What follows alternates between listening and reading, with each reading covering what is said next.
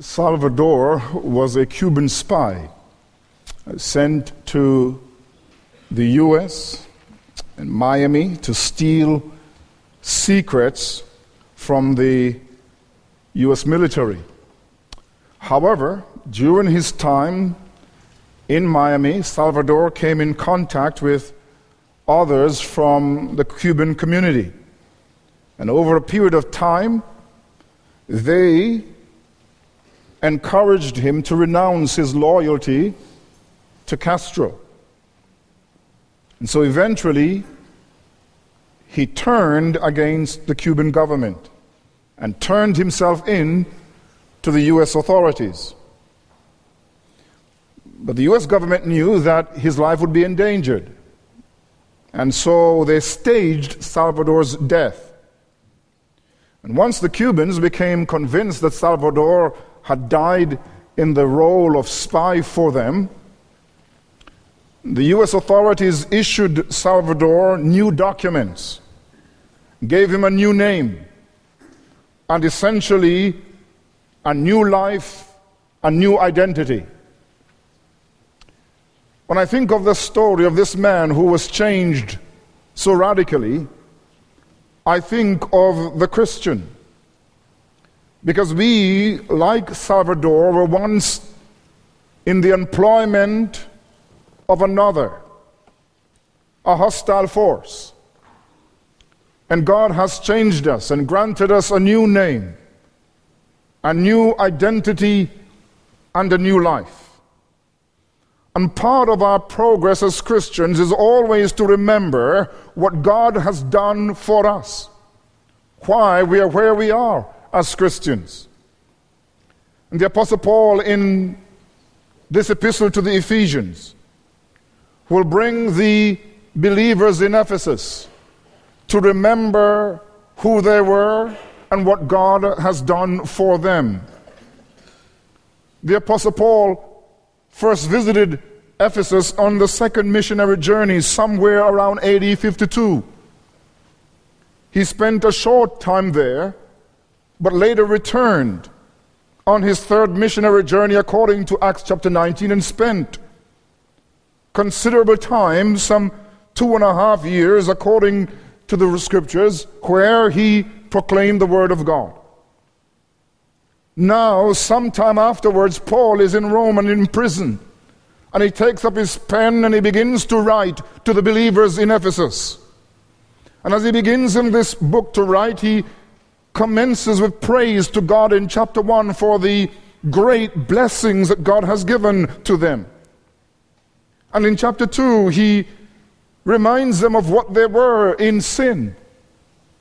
And he tells them that God has not only saved them, but God has brought them into a family, into one body, so that they belong with Jews, one people of God.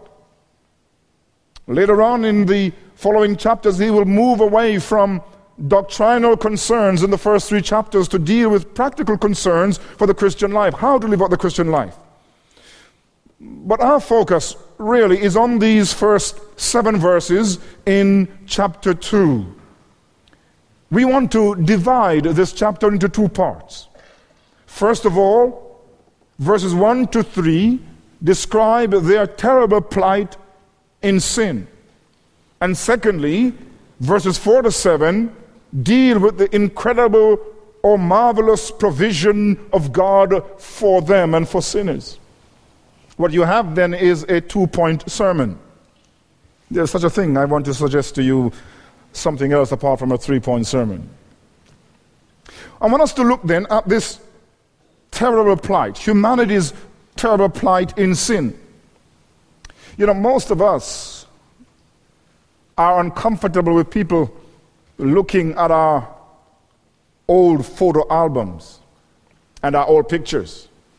You know, they go back to our childhood and they see our baby pictures. And sometimes they say, "Aw, cute." At other times they said, "Oh, that was a big baby." Or "You were rather small as a baby." And we know that's code language for not too cute, huh? So we understand that. There are pictures in our photo albums that are embarrassing, downright embarrassing.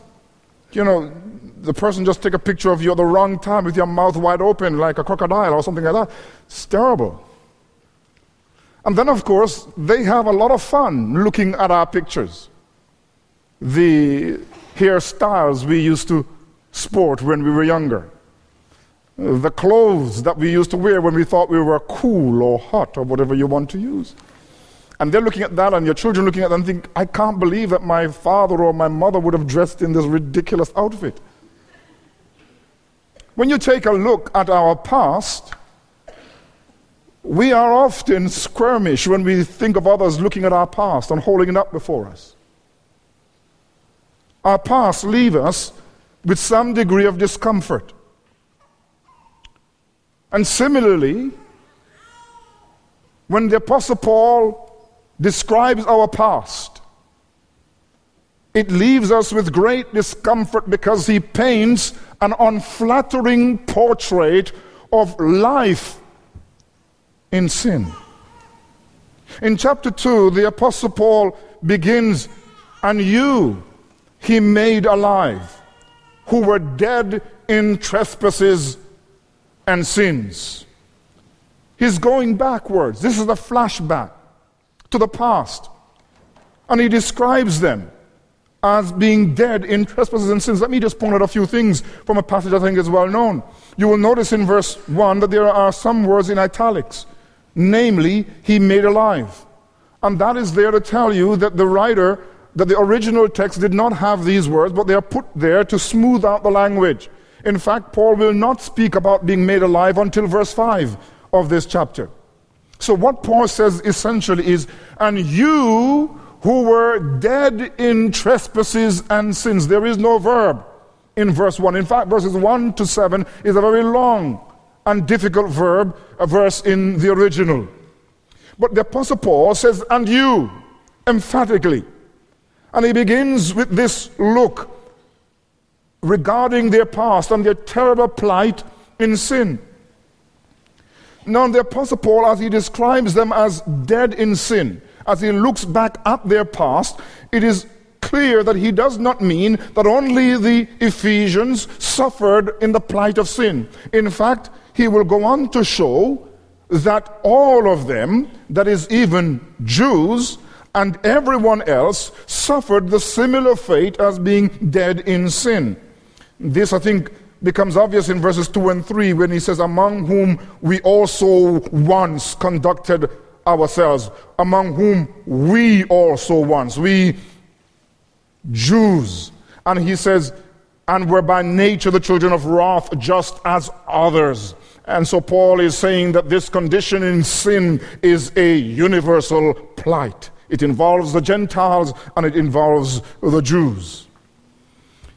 Now the apostle then describes their past. First of all, he describes them as dead in trespasses and sins. Just like a corpse lacks life, is lifeless, and insensitive, lacks ability, and lacks activity, so Paul says that they were spiritually dead. They were lifeless. They were insensitive towards God. Even though they believed in many gods in the first century, even though in Ephesus they had a temple of Diana and worshiped the gods, Paul says, as far as God is concerned, they were dead in trespasses and sins. They were insensitive to God. They were incapable of pleasing God in any way. They were incapable of responding to divine stimuli.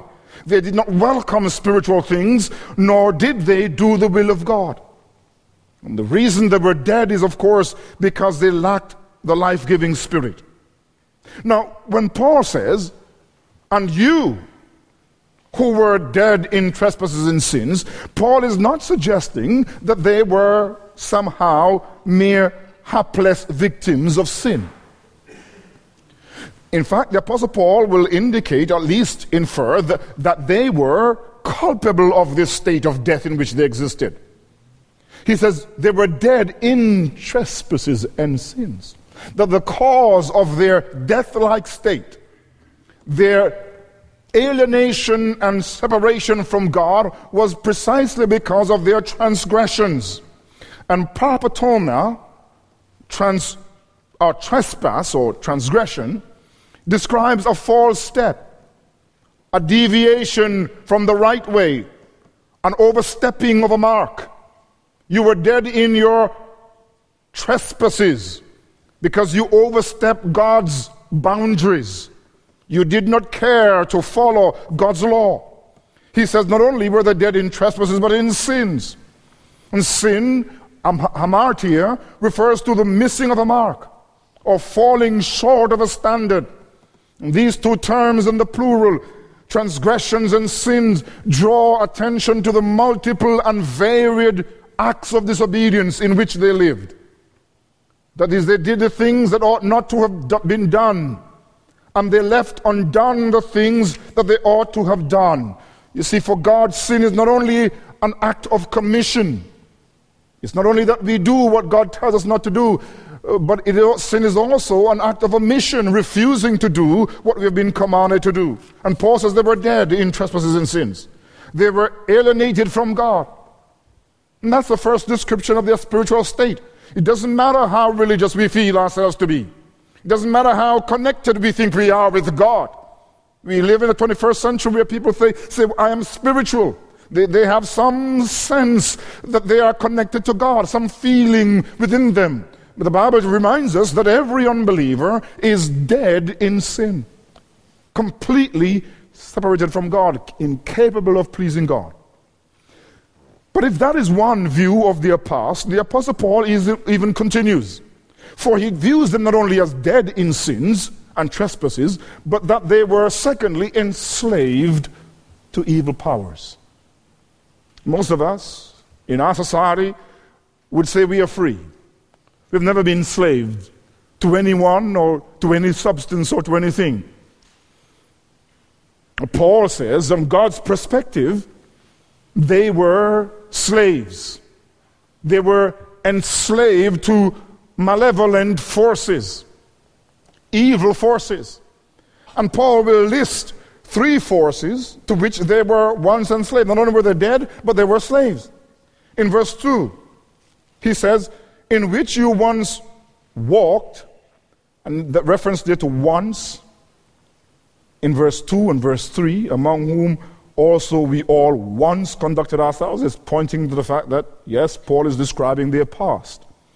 So he says, in which you once walked according to the course of this world. The first power Paul says that they were enslaved to was the world. In fact, literally he has, in which you once walked according to the age of this world.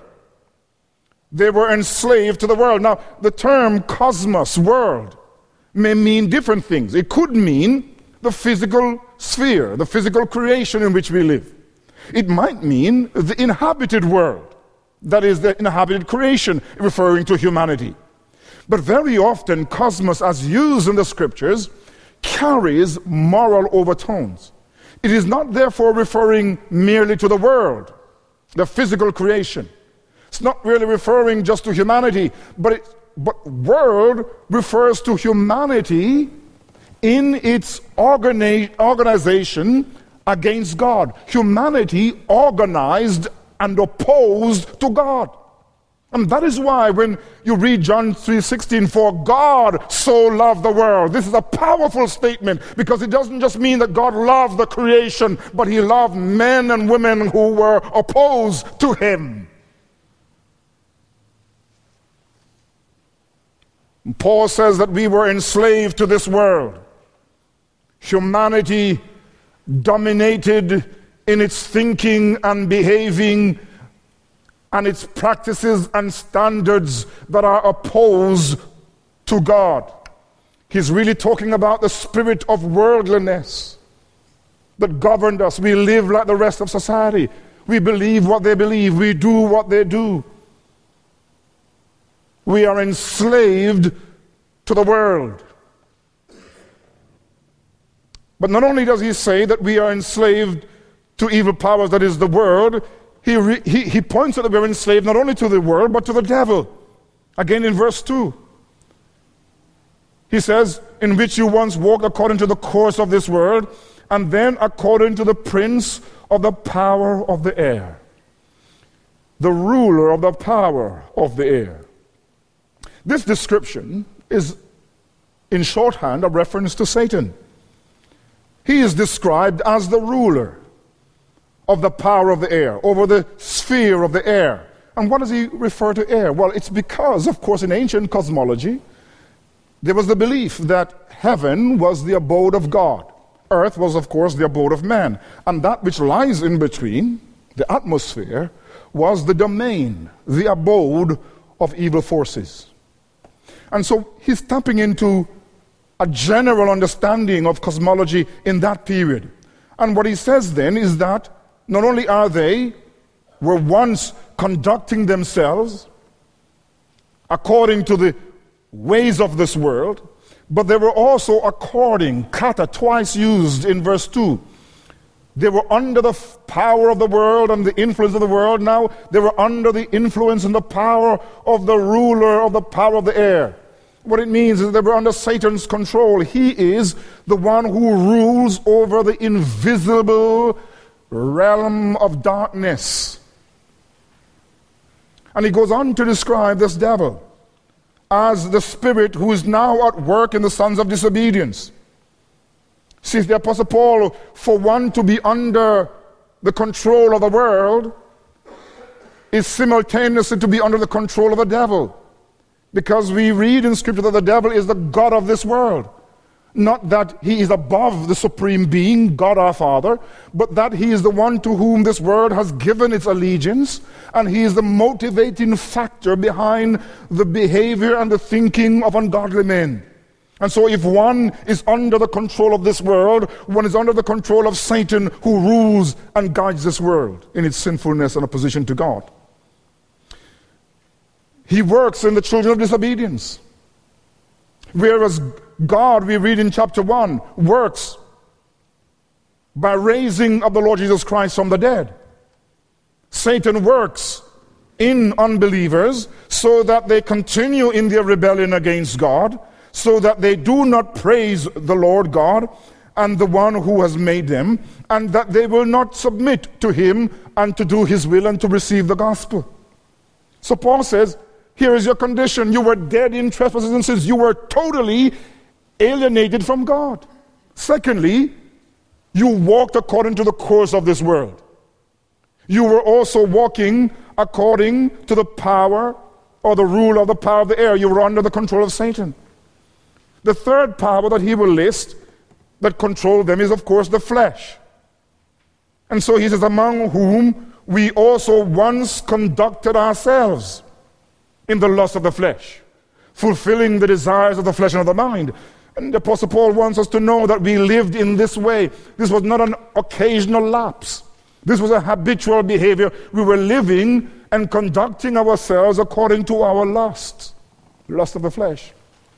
Of course, the term lust used in the scriptures is neutral.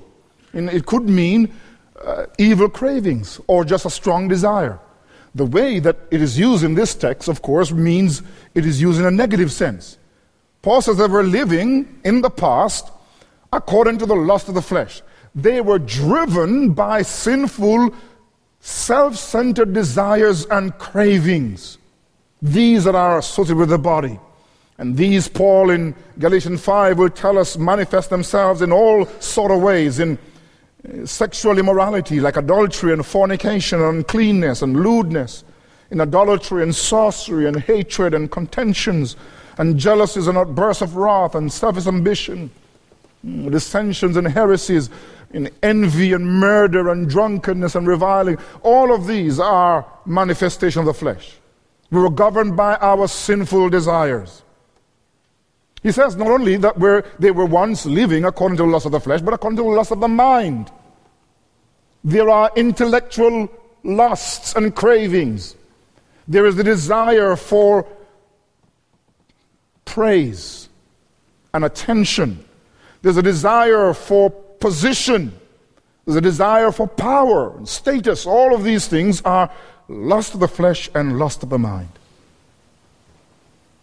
But I want you to know that the picture of their past, this flashback to what they once were, is even more damning.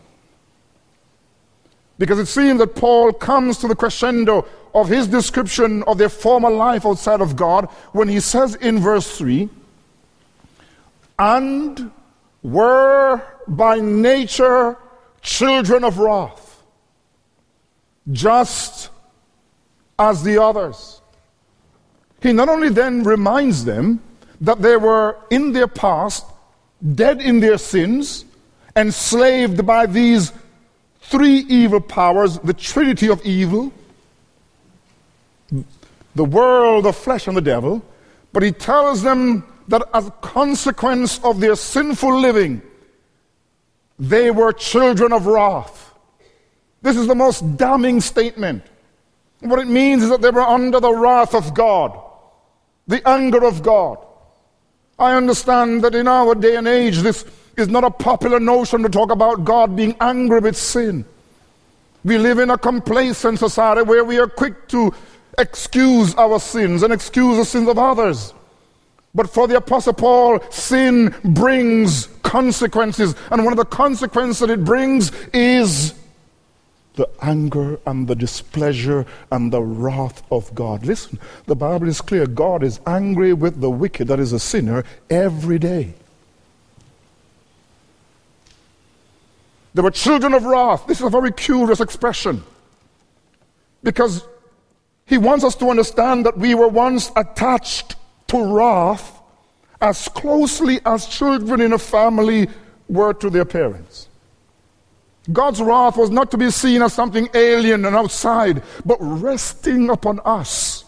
We were under condemnation. We were under the sentence of death. The soul that sinneth shall die.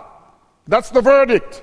And whether or not we feel healthy or we feel wonderful, our sins placed us under God's wrath. That's a grim picture of what we were, like the Ephesians, in our sins. But praise the Lord, verses 1 and 3 are not the final words in the text. We've seen then the horrible plight in which man once lived. But now in verses 4 to 7 we see the marvelous provisions of God's salvation, God's marvelous provision of salvation. What we saw in verses 1 to 3 was the before picture. But now we're about to see the after picture, and it is most glorious. In fact, verse 4 signals a major shift in the text with a very strong contrastive but. Paul says, but God, who is rich in mercy because of his great love with which he loved us, even when we were dead in trespasses, made us alive together with Christ. By grace you have been saved, and has raised us up together and made us sit together in the heavenly places in Christ Jesus, that in the ages to come he might show the exceeding riches of his grace in his kindness towards us in Christ Jesus. Wonderful, marvelous shift in tone and in substance in this paragraph. He introduces the subject of the sentence, God. Here we were in our sins, dead to God, enslaved by evil powers and under divine judgment. But God, that's the subject. And as I've said in the past, this is one of the most eloquent phrases in the entire Bible. But God. There are times when the scriptures use but God and uses it in an ominous tone. We think of the story in Luke chapter 12 when Jesus speaks about this rich man who built many barns and said to his soul, take it easy and be at rest. You have stored up much grain for years to come. And then Jesus says, but God said to him, fool, this night your soul will be required of you, then whose will those things be which you have provided? You see, God cuts in, interjects. God thrust himself upon the consciousness of this man. But God, He wasn't thinking about God, but God was already planning for him. But God. Sometimes this phrase causes us to shudder. But more often it appears in a positive light.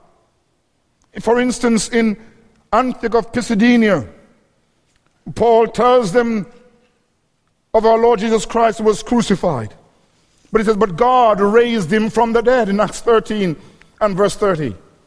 In writing to the Romans, Paul tells them in chapter 5 that we find it as human beings difficult to die even for a good person. And then he says these pregnant words, but God demonstrated his own love towards us in that while we were still sinners, Christ died for us. And now he says, we once were dead, we were enslaved, we were under wrath, but God, who is rich in mercy, intervened, but God, who is rich in mercy, came to save us. In fact, the apostle will place before us three elements of God's salvation. First of all, he will tell us the source of God's salvation. In verse 4, but God, who is rich in mercy. Why did God intervene? Why did God not leave us in our sins? Well, Paul says it is because of God's rich mercy. We need to understand that the term mercy as used in the scriptures refer to God's goodness to those who are in misery or distress. It is that compassion that God feels, that God experiences when his people suffer. It is God's mercy or compassion to those who are in distress. There's the same meaning for the Greek Elias. The Bible describes God as great in mercy. I think of the story of David after he had numbered Israel, depending upon military strength, that God gave him three difficult choices. The Lord, through the prophet, says, you may choose one of these. You may choose 7 years of famine. You can choose 3 months of defeat by your enemies. Or you can choose 3 days of a plague sent directly from me. These were hard choices. What was David to do? David responded in a brilliant way. He says, I am in great distress, but let me fall in the hand of the Lord, for his mercy is very great. You see, he says, I don't want to fall in the hands of men. I don't want to be defeated by my enemies. I'm going to trust myself to God. And even though he has threatened me with 3 days of plague, I'm going to take my chances with God, because there is something that I know about God, that God is abundant in mercy, that our God can be entreated, that our God can feel with us. So David entrusted himself to God, who is great and rich in his mercy. God is not only rich in mercy and great in mercy, but God delights in mercy. God delights in showing compassion. And so we read in Malachi 7 verse 18, who is a God like you, pardoning iniquity and passing over the transgression of the remnant of his heritage. He does not retain his anger forever, because he delights in mercy. In fact, the Apostle Paul could say of God, he is the Father of mercy. He is the Father of mercies. And here he says, but God, who is rich, who is abundant and excessive in mercy. He links then the source of salvation to God's attribute of mercy. Secondly, he says God's salvation springs from a second source, that is his great love. Verse 4, but God, who is rich in mercy, because of his great love. Not only is God merciful, but God is loving. In chapter 1, verse 2, the love of God is displayed in electing his people. In chapter 3, 19 and followers, his love is displayed in an immeasurable way. So that Paul wants them to know something of the width, and the length and the height and the depth of God's love, which passes all understanding. In chapter 5, verse 2, the love of God is revealed in Jesus Christ, who loved us and gave himself for us as an offering and a sacrifice to God, as a sweet-smelling savor. And the Apostle Paul then reminds us that salvation stems from God's rich mercy and from God's great love. When you read the rest of the passage, at least in verses 5 to 7, you will see that he adds two other attributes, which is a source of God's salvation. He speaks of God's grace in verse 5 and in verse 7. He says, by grace you have been saved. You see, salvation comes from the grace of God. Not only the mercy of God and the love of God, but the unmerited favor of God. In verse 7, that in the ages to come he might show the exceeding riches of his grace in his kindness towards us in Christ Jesus. So we notice that God intervened in salvation, but the root and the source of his salvation is really his rich mercy, his great love, his grace and kindness. And the writer stresses these four attributes so that we might know that deliverance from sin, deliverance from the powers of evil, and deliverance from the wrath of God does not arise from any sense of duty or obligation on the part of God, because God owes us nothing. But it comes from God's free love, from God's generosity of spirit, from God's heart of kindness. Only from within and not from without does his salvation arise. The second thing we see about salvation is not only the source, which is God's mercy, God's grace, and God's love, but the act of salvation itself. And Paul will use three compound words. Each of them have the word with attached. He says God made them alive. God raised them. God seated them with Christ. You see that in verse 5. When we were dead in trespasses, God made us alive together with Christ. In verse 6, God raised us up together, that is with Christ, and made us sit or seated us together with Christ in the heavenly places. So we see the act of salvation. What did God do?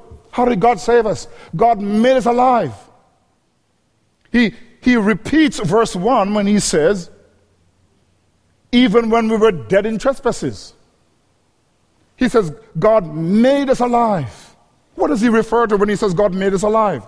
Well, he's referring to the concept that we generally call regeneration. God quickened us. God gave us spiritual life and power.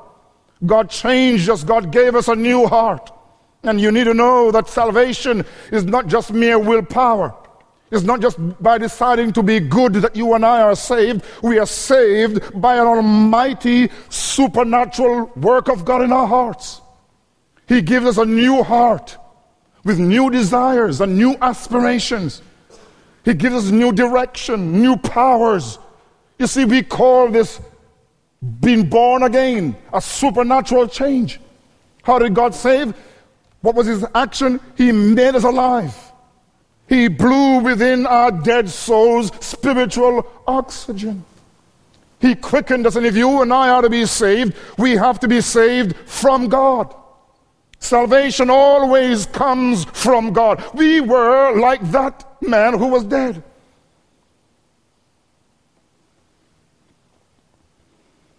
Lazarus had been dead for days. He had begun to decompose. You couldn't be deader than Lazarus.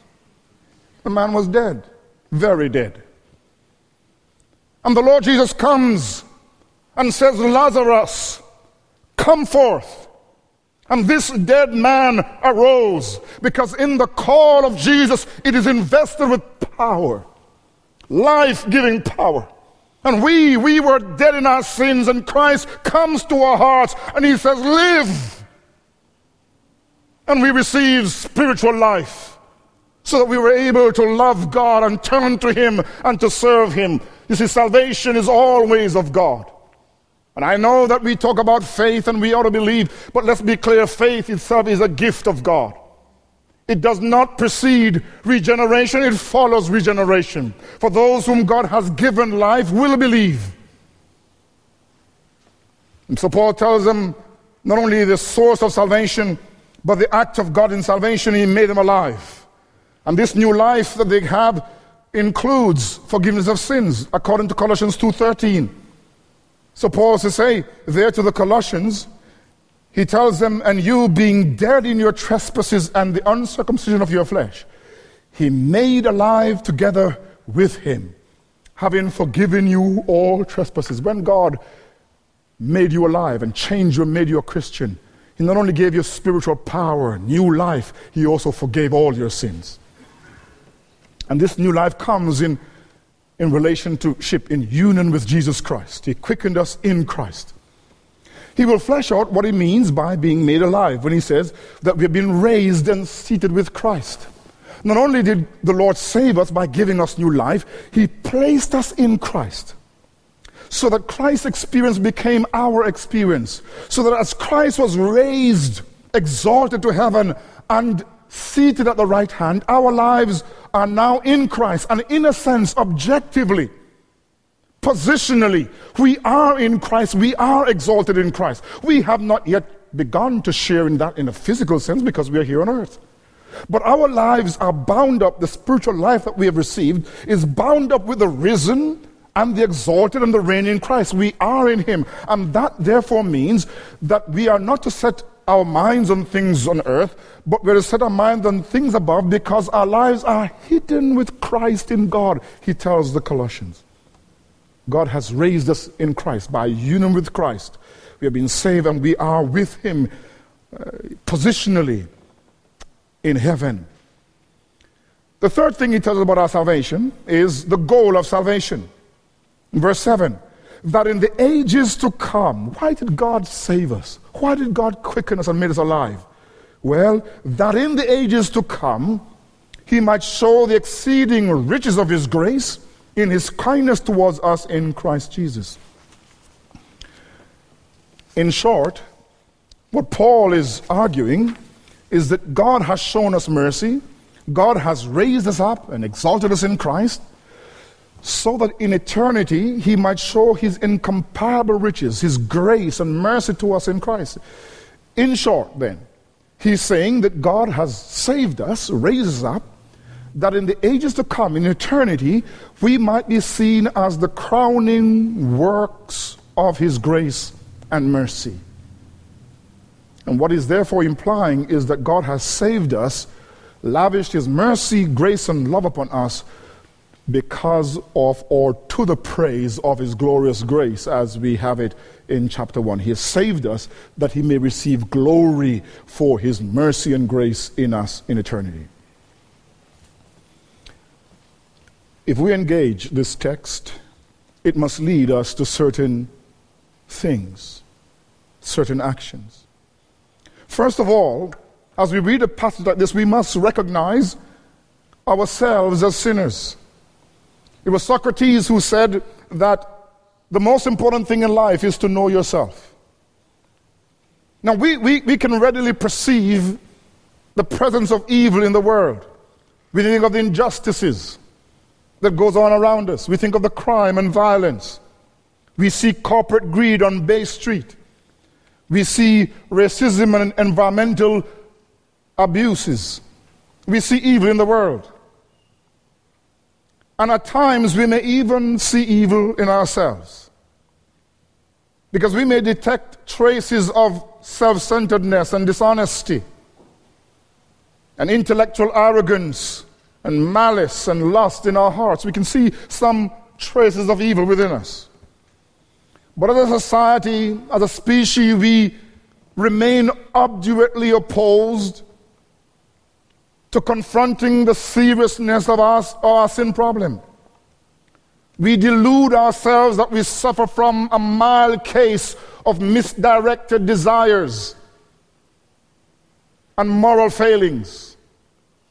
But when God diagnoses our condition, He sees us in the starkest of terms as those who are dead. We are not merely ailing, sick, but we are dead in our trespasses and sins. We have all turned aside. We have all together become unprofitable. There is none who does good, no, not one, Paul says in Romans chapter 3. We bow to the pressure of society. We conform to society, to its thinking and to its behaving. We live like the rest of mankind. We serve the idols of materialism and hedonism. We are slaves to our desires and our lusts. And we are slaves of the devil. This is the condition of all men. I'm reading a story this weekend of a little boy. His first day in school, he took an envelope to his new teacher. And he handed this black envelope to his teacher. And in it was a card from his mother. And the card read, "A message of sympathy. To tell you that my thoughts and my heartfelt sympathy are with you. Thank you and good luck." You see, the mother knew that this boy, even though she loved him, was a difficult boy. And the teacher was going to be in for it when she had to teach him. She was saying in another way to the teacher, "We are in this together. You and I share this difficult child. We're in this together." My friends, we do not stand dispassionately by the sidelines of history, looking at men in sin. We are in this together. We have all sinned. We have all died in our sins to God. And we are all in need of grace to help us. This is our condition. We are in it together. And so the question then becomes urgent. How do we become believers? How are we saved?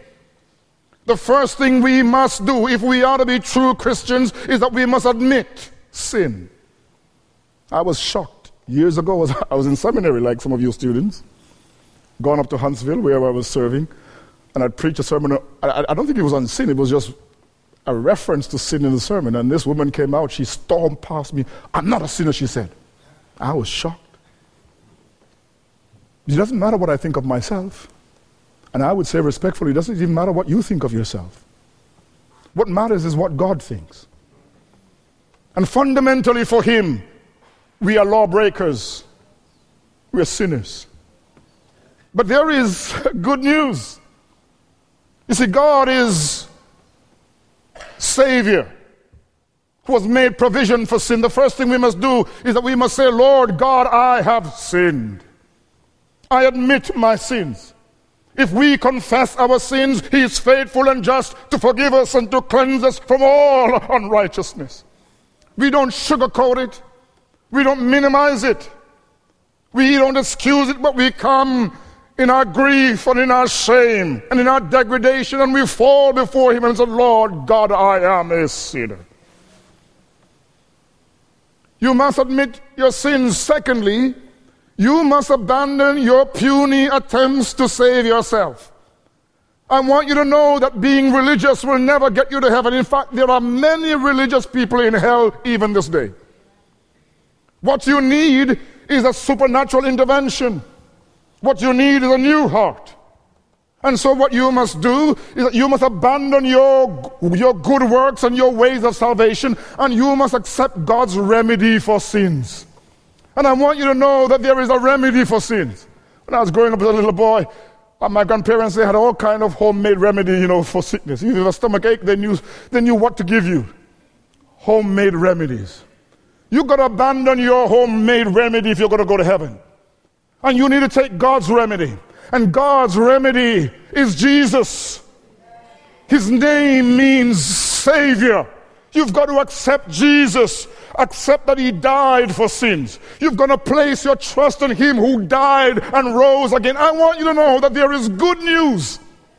That we are great sinners, but we have in Christ a great Savior. And any man, regardless of how sinful you may be, if you come by faith, believing in a crucified and risen Christ, you will be saved now and saved forevermore. My beloved friends, God has a remedy for you. It's Jesus. You must receive him, and you must be saved, confessing and forsaking sins, and trusting in God's gift of Jesus Christ. But not only must you recognize yourself to be a sinner, you must praise God for what he has done for you. I fear, that as we read through the Bible and as we live our Christian life, we can sometimes forget who we were and what we now are in Jesus. And one of the things we must never do is to lose that excitement because of what God has done. You see, the psalmist says, reflecting on the restoration of Israel to the land, he says, "The Lord has done great things for us, and we are glad." We spend a lot of time complaining about how bad things are, how terrible the world is, how terrible my situation is. But you must know, the Lord has done great things for you, of which you must be glad. You see, the fundamental solution to our problem is but God. We have a God who is not harsh and severe and austere. We have a God who is merciful and compassionate, a God who is rich in mercy, a God who is great in love. You have a Father who cares for whom and to whom you matter. You have a God who loves you with an everlasting love. And he has put it to the proof by giving his Son to die for you. You must rejoice in this great mercy, in this great love. And you must live your Christian life depending upon mercy, depending upon the love of God. This is the God you and I have. We do not have a God who is just ready to smash us. We have a God who lingers and weeps over us. I think of what he says to Israel. He cried out to ancient Israel then, "Why would you die, O house of Israel? For I have no pleasure in the death of the one who dies, says the Lord." And so he says to them, "Turn and live." God weeps for his people and for his children. And you must know that in your troubles and in your hardship, you have a God who cares and feels, and a God who's able to help you. A God who is kind and compassionate and merciful and generous of heart. A God who can be moved by our affliction and troubles. You must rejoice in this God, a God of mercy and a God of grace.